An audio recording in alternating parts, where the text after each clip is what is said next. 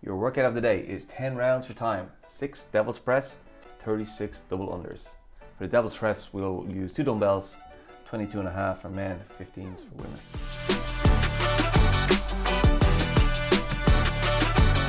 I thought this was going to be a less intense week after all our 2159s last week. Yeah, not a less intense. No, Less, it's not 2159. It's less themed. That's about it. 10 rounds is a lot. That's a lot of fitness. It is a lot of fitness. We have to get fitter. Mm-hmm. So we'll, this is an overall work capacity sort of task. The goal here is to be fairly steady with our pace. Mm-hmm. So in one way we want to attack it. We don't want to be too strategic about breaking it up, and we want to just work fairly non-stop. Mm-hmm.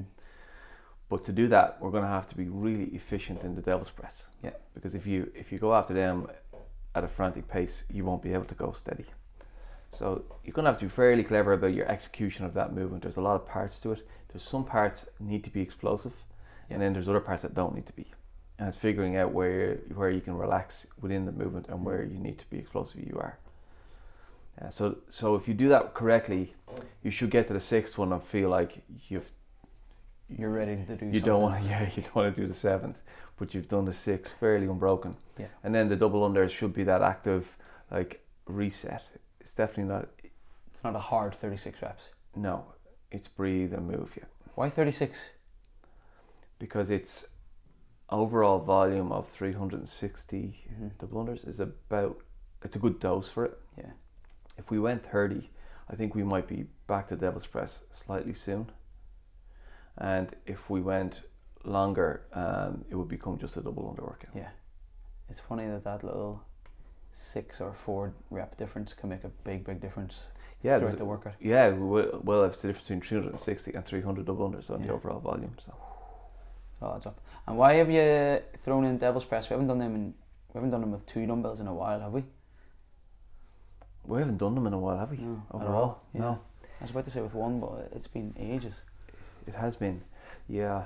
It's one of those big movements, isn't it, that it's just going to tax the whole body. Yeah. There is basically nothing that doesn't work. It's real value for money day, isn't it?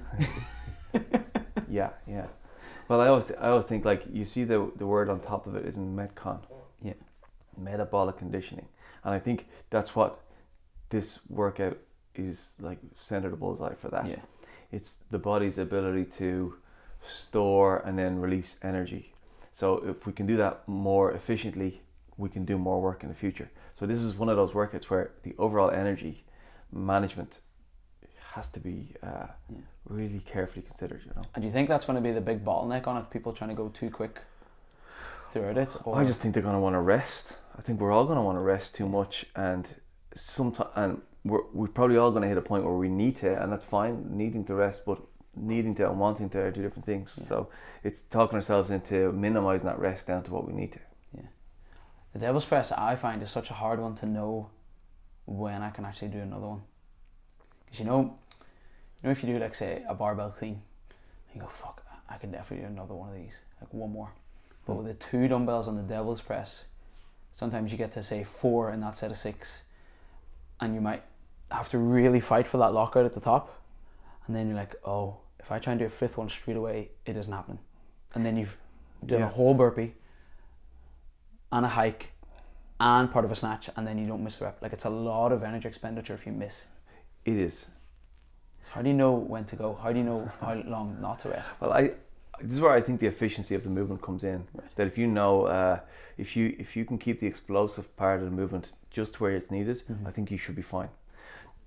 I think the real issue is that when, like, as you're moving through these, you're always wondering, have I gone too far?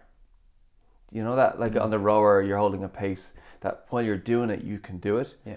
But as soon as you step off the rower, you're like, oh no. Like, I watched Emma McQuaid last night doing the last workout. Yeah. And she had to row so hard to keep that pace that she had to sit on the rower for a good 15 seconds. Yeah, there's a few of them had to do that, wasn't there? Yeah, it was crazy. Yeah, and it's that feeling of, in the devil's press, you can probably muscle your way through 6, but it's what happens right after. That's where all the awfulness hits you. You're like, oh no, I've gone too far. As soon as you let go, you pick up a skipping Yeah. rope and it's like, oh, I can't skip. But I would encourage people to just try that, because you can be overly paced. I know I could be overly paced on Yeah. this one, overly conservative to make sure I don't get into that hole, you know. But we do want to attack it. Yeah. Have we got a time cap on this? Let me remind myself. 15. 15 minutes. Yeah. Yeah. So that gives us, what, 90 seconds a round? Yeah, and the first couple of rounds will be definitely less than that. Yeah, buy you some time.